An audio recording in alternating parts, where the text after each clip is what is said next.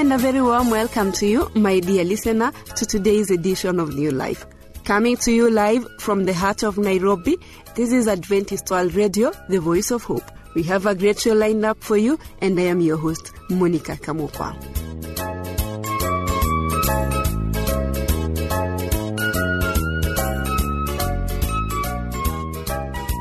It's a joy to have you tuned in.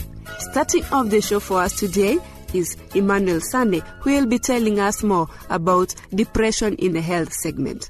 Then later on, Ian Muse will be joining us in the Bible segment to tell us more on total victory over sin. But that is after we get the song Ni Marangapi by Masalio Echoes. Stay tuned.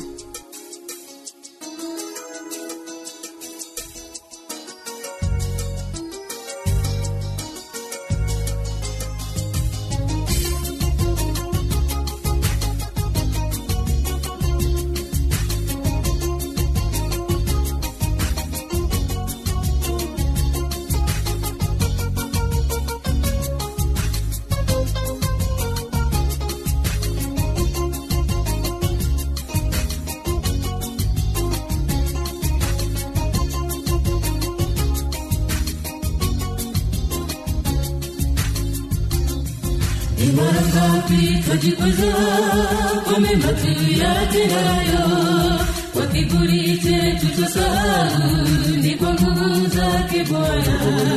Ni marangapi twajikweza kwa mema tuyatendayo, kwa kiburi chetu tusahau ni kwa nguvu zake Bwana. Tenda wema ndugu, uende zako, sifa za dunia hazidumu. Usisahau kunyenyekea mbele za Mungu Muumba wako. Siku ya mwisho Bwana ajapo, taji nzuri utapata. Siku ya mwisho Bwana ajapo, taji nzuri utapata. Tenda wema ndugu, uende zako, sifa za dunia hazidumu. Usisahau kunyenyekea mbele za Mungu Muumba wako. Siku ya mwisho Bwana ajapo, taji nzuri utapata. Siku ya mwisho Bwana ajapo, taji nzuri utapata.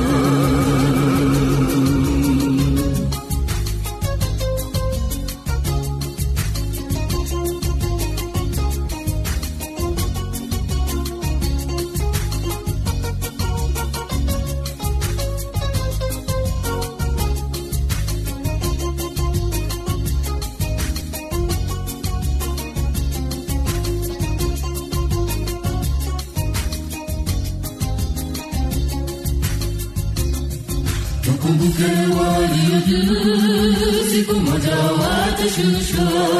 Bwana asema walio chini, yeye atawainua. Tukumbuke walio juu, siku moja watashushwa. Bwana asema walio chini, yeye atawainua. Tenda wema ndugu, uende zako, sifa za dunia hazidumu. Usisahau kunyenyekea mbele za Mungu Muumba wako. Siku ya mwisho Bwana ajapo, taji nzuri utapata. Siku ya mwisho Bwana ajapo, taji nzuri utapata.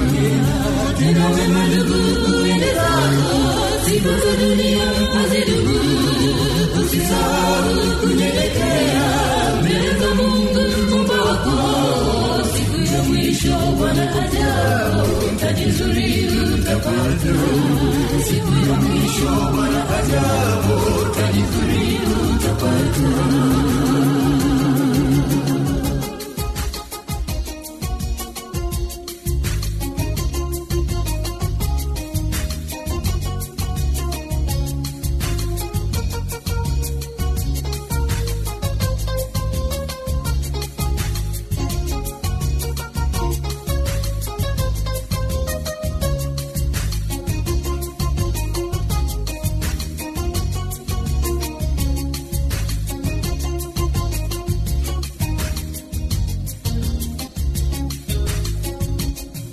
Safisha njia zako ndugu, jisalimishe kwa Bwana. yote utendayo bila Yesu, hayo yote ubatili. Safisha njia zako ndugu, jisalimishe kwa Bwana. Yote utendayo bila Yesu, hayo yote ubatili. Nenda wema ndugu, uende zako, siku za dunia hazidumu. Usisahau kunyenyekea mbele za Mungu Muumba wako. Siku ya mwisho Bwana ajapo, tajidhuri utapata. Siku ya mwisho Bwana ajapo, tajidhuri utapata. Tena wema ndugu, uende zako, siku za dunia hazidumu. Usisahau kunyenyekea mbele za Mungu Muumba wako. Siku ya mwisho Bwana ajapo, tajidhuri utapata. Siku ya mwisho Bwana ajapo, tajidhuri utapata. Tena wema ndugu, uende zako, siku za dunia hazidumu. Usisahau kunyenyekea mbele za Mungu Muumba wako. Siku ya mwisho Bwana ajapo, tajidhuri utapata. Siku ya mwisho Bwana ajapo, tajidhuri utapata. Siku ya mwisho Bwana ajapo, tajidhuri utapata. Siku ya mwisho Bwana ajapo, tajidhuri utapata.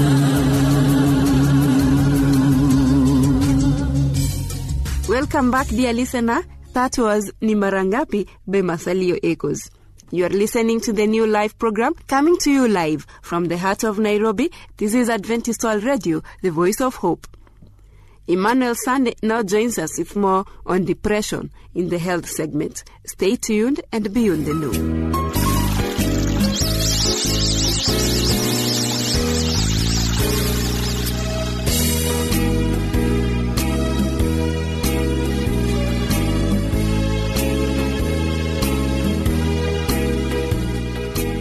Hello and welcome to our health programs. In our program today, we're going to talk about depression. It's clear that the relation that exists between the mind and the body is very intimate. When one is affected, the other sympathizes. Many of the diseases from which men suffer are the result of mental depression tending to break down the life forces and to invite decay and death. Husbands and wives can shut the door against much disease in their spouses by kind, cheerful, encouraging words.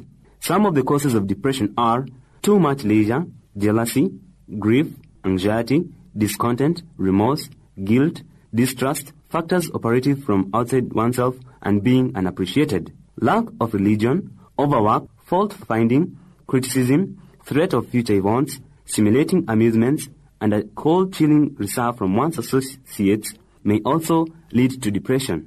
Depression can be treated by not having an unyielding disposition and using strict regularity for meals.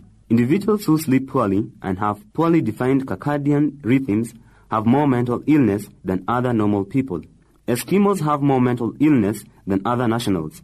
Be regular in bedtime, arising time, elimination, study periods, exercise, etc. Regularity in all things is essential. Persons suffering from depression will often improve dramatically by simply going to bed 2 hours earlier. Also, guard against overeating or undereating. A depression settles on the mind after too much food. Have a calming diet. No stimulating or irritating foods such as pepper, spices, vinegar, pickles, mayonnaise, catsup, mustard, fermented foods such as cheese and soy sauce, unripe or spoiled foods, very hot or cold foods. Coffee, tea, colas and chocolate are very notorious causes of depression. The behavioral effects of coffee result from blockage of brain opiates, which work both as pain fillers and mood elevators. Limit all concentrate foods, anything other than fruits, vegetables, and whole grains. Take plenty of raw fruits and vegetables. Take some nuts, but be sparing. Eliminate cane sugar, honey, or any foods to which one is sensitive while the depression lasts. It has been observed for years that individuals with blood sugar problems, either too high or too low, are often difficult to work with and have wide mood swings. In the metabolism of sugar in the body, B vitamins are used up. As the blood sugar level rises, whether in reactive hypoglycemia, diabetes, or from eating largely of refined carbohydrates, B vitamins are removed from the body stores to help metabolize the elevated blood sugar. Depression can result Use skin stimulation with a stiff brush before the daily cool shower. Begin brushing at the fingertips in long, slow strokes or circular strokes working out to the shoulders. Go gently over tender areas or skin blemishes. Take sunbaths daily, weather permitting. Do deep breathing exercises as often as you can remember to do so. Take a brisk walk. Head up, face cheerful, correct breathing, good posture, walking in nature an hour or more each day. Push forward in a graduated exercise program. Gardening is the most ideal outdoor exercise. Allow the mind to dwell on the hundreds of items you can see that come from the Creator's hand to comfort you in trial. Lab tests may reveal a physical problem. Blood sugar, blood urea nitrogen, BUN, hematocrit, HCT, and thyroid function test, T4, may be helpful. Control talking carefully. Not too much, not too little. Only about cheerful subject, not about self or a single subject. A rejoicing heart doth good like a medicine. That's Proverbs 17 verse 22. Develop a program of guided Bible study and prayer daily. Learn to control the thoughts and to dwell on heavenly themes. Control sexuality. Many have no extra strength to lose in this direction. Teenagers infirm. Works of charity have a marvelous effect on gloomy spirits. Give a back rub to a weary shut-in or your spouse. Help the needy. Lastly, a wet sheet pack or tepid bath for an hour or two can do wonders. Thank you for tuning in, and may the Lord bless you in a mighty way.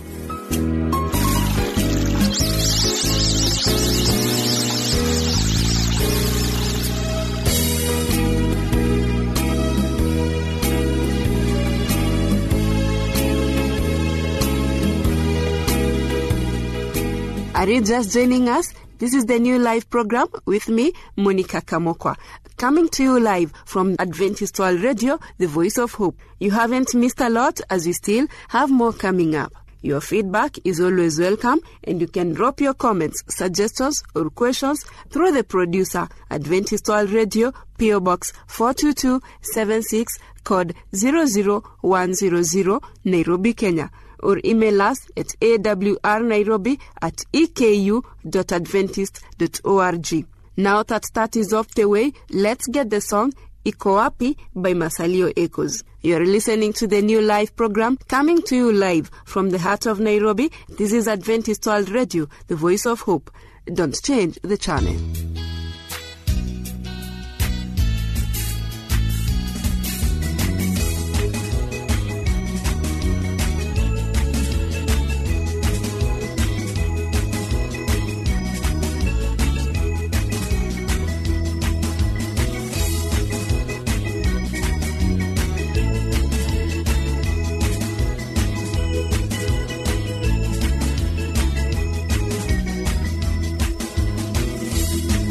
Iko wapi imani? Iko wapi imani? Iko wapi imani? Kama ya zamani, amri zake Yehova zilikuwa ngao yao, waliacha mambo yao na kufuata yale Mungu, waliacha mambo yao na kufuata yale Mungu.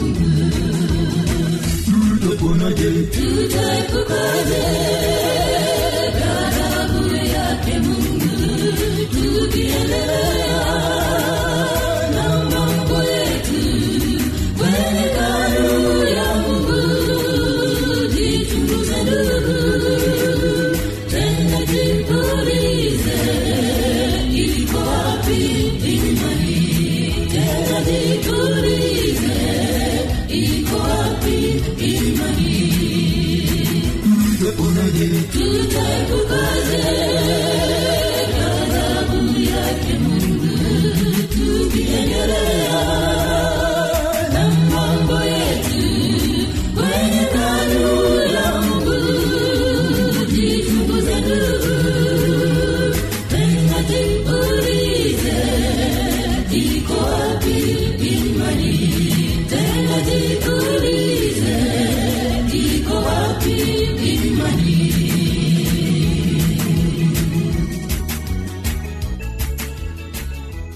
My dear listener, Thanks for choosing our station. We are because you are. Right about now, Ian Mose joins us for the Bible segment with more on total victory over sin. Be blessed.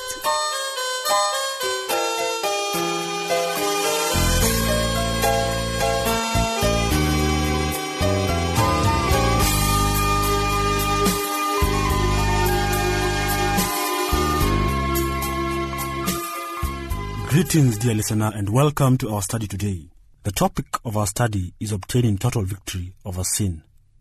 It is based on the book of 1 Corinthians, chapter 15. I am your presenter, Ian Muse, and welcome.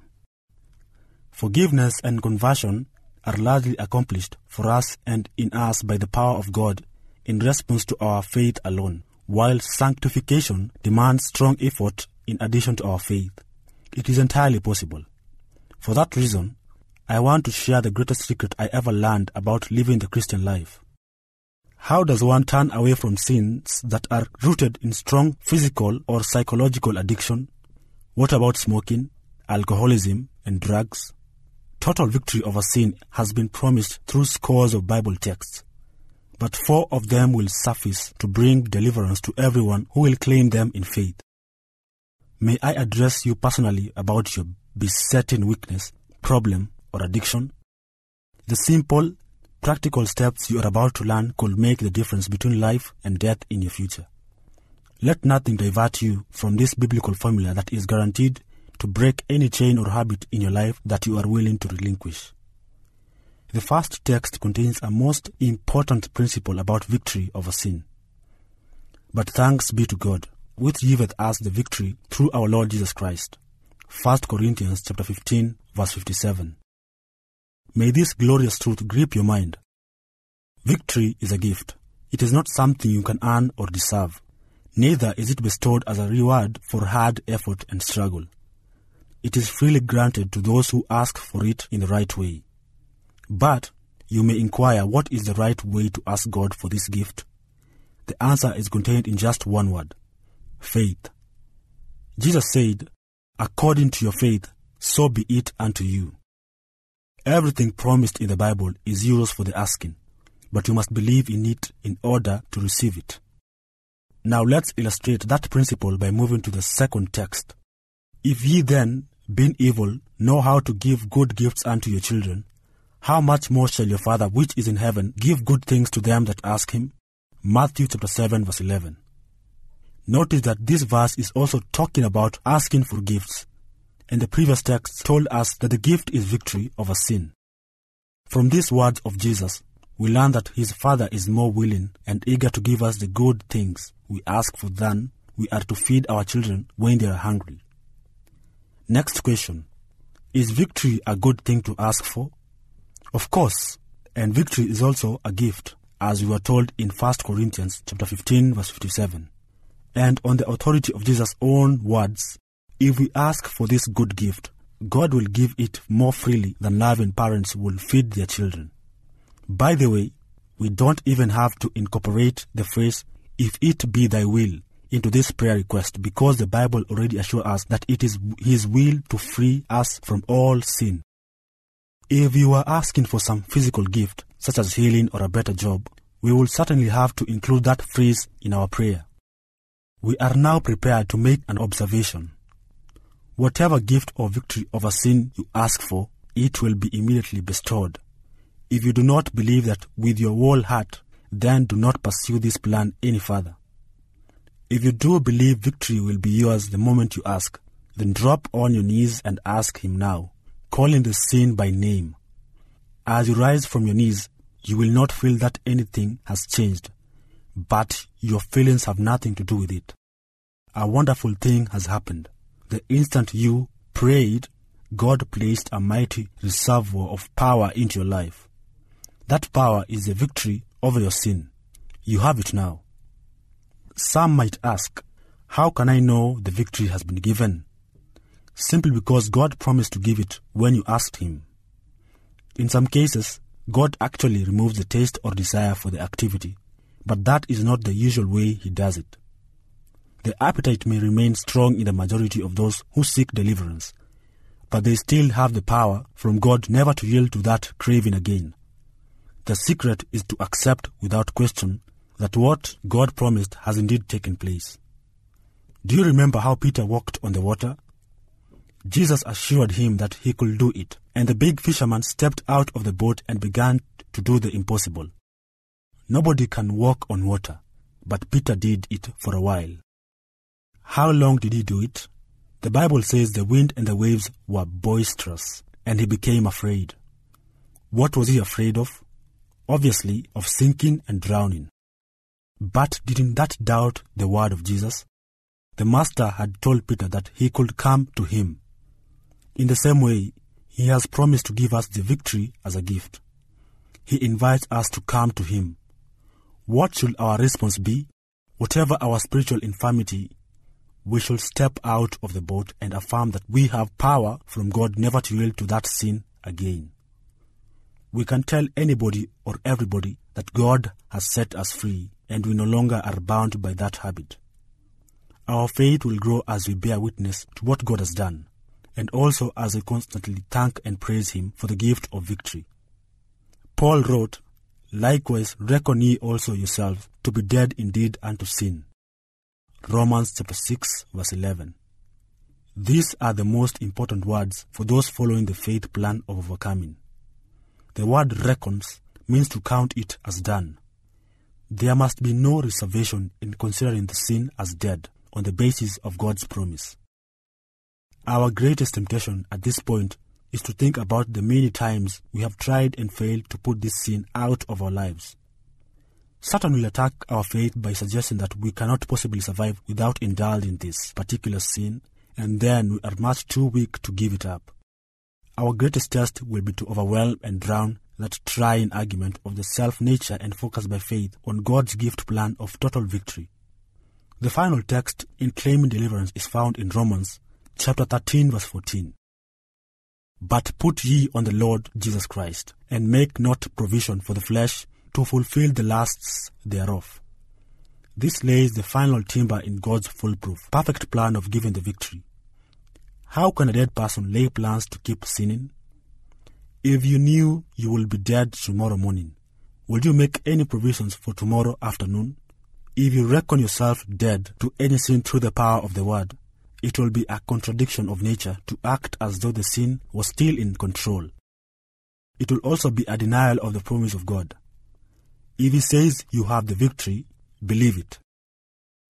Now we have clearly before us the uncomplicated scheme of salvation as it has been described in the Bible. The three big steps are sins forgiven, new birth, and obedience. Every child, youth, or adult can take those steps right now and pass from death to life. There is nothing mysterious about coming to Jesus to be saved. Sins are forgiven by meeting the three conditions laid down in the Bible: repentance, confession, and restitution. We have reduced these long words to an equation that most simple can understand.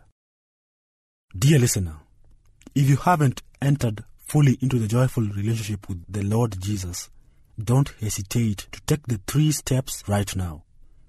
And if there is any confusion about what to do or how to do it, just forget about protocol or procedures and tell the Lord exactly how you feel and what you desire. He will be there to lead you into the most satisfying experience you've ever imagined. Amen. Thank you, listener, for your time. I was your presenter, Ian Musa.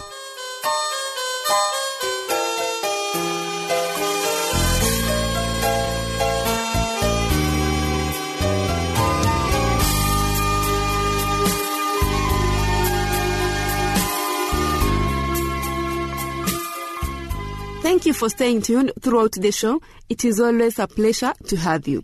Remember to send us your views, comments, or questions about the show through the producer, Adventist World Radio, PO Box 42276, code 00100, Nairobi, Kenya. Email us at awrnairobi@eku.adventist.org. And that brings us to the end of the show today. Until next time, when we meet again, right here, I have been your host, Monica Kamokwa. God bless you abundantly.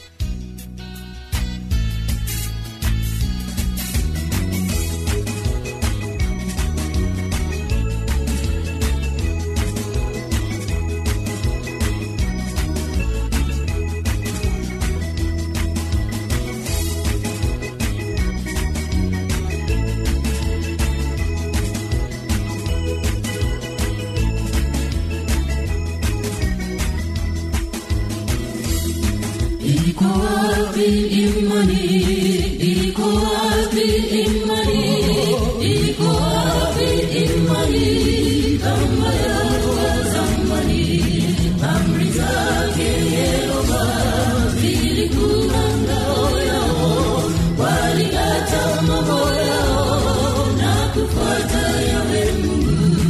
Waliacha mambo yao na kufuata Yahwe Mungu.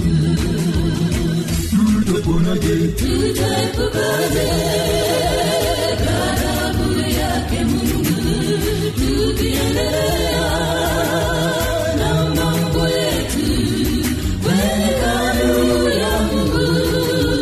Jichunguze ndugu, tena jiulize, iko wapi imani? Tena jiulize, iko wapi imani? Tutaepukaje ghadhabu yake Mungu, tukiendelea na mambo yetu kwenye kanuni ya Mungu? Jichunguze ndugu, tena jiulize, iko wapi imani? Tena jiulize, iko wapi imani?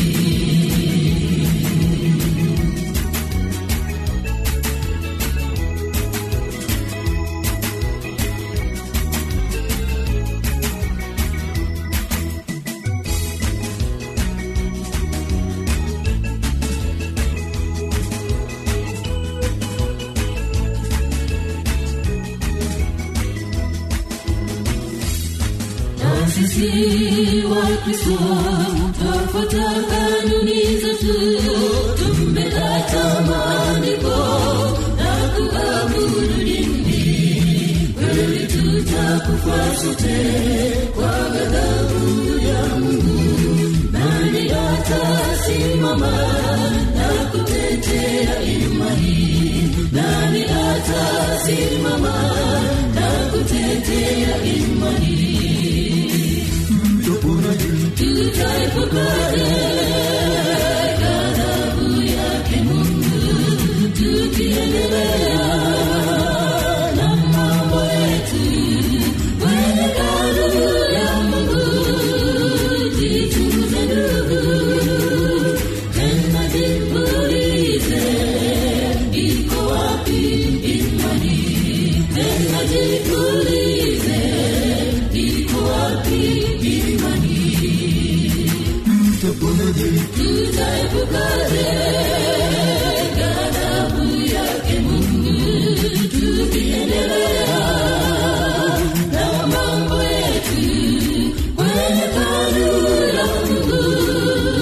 Jichunguze ndugu, tena jiulize, iko wapi imani? Tena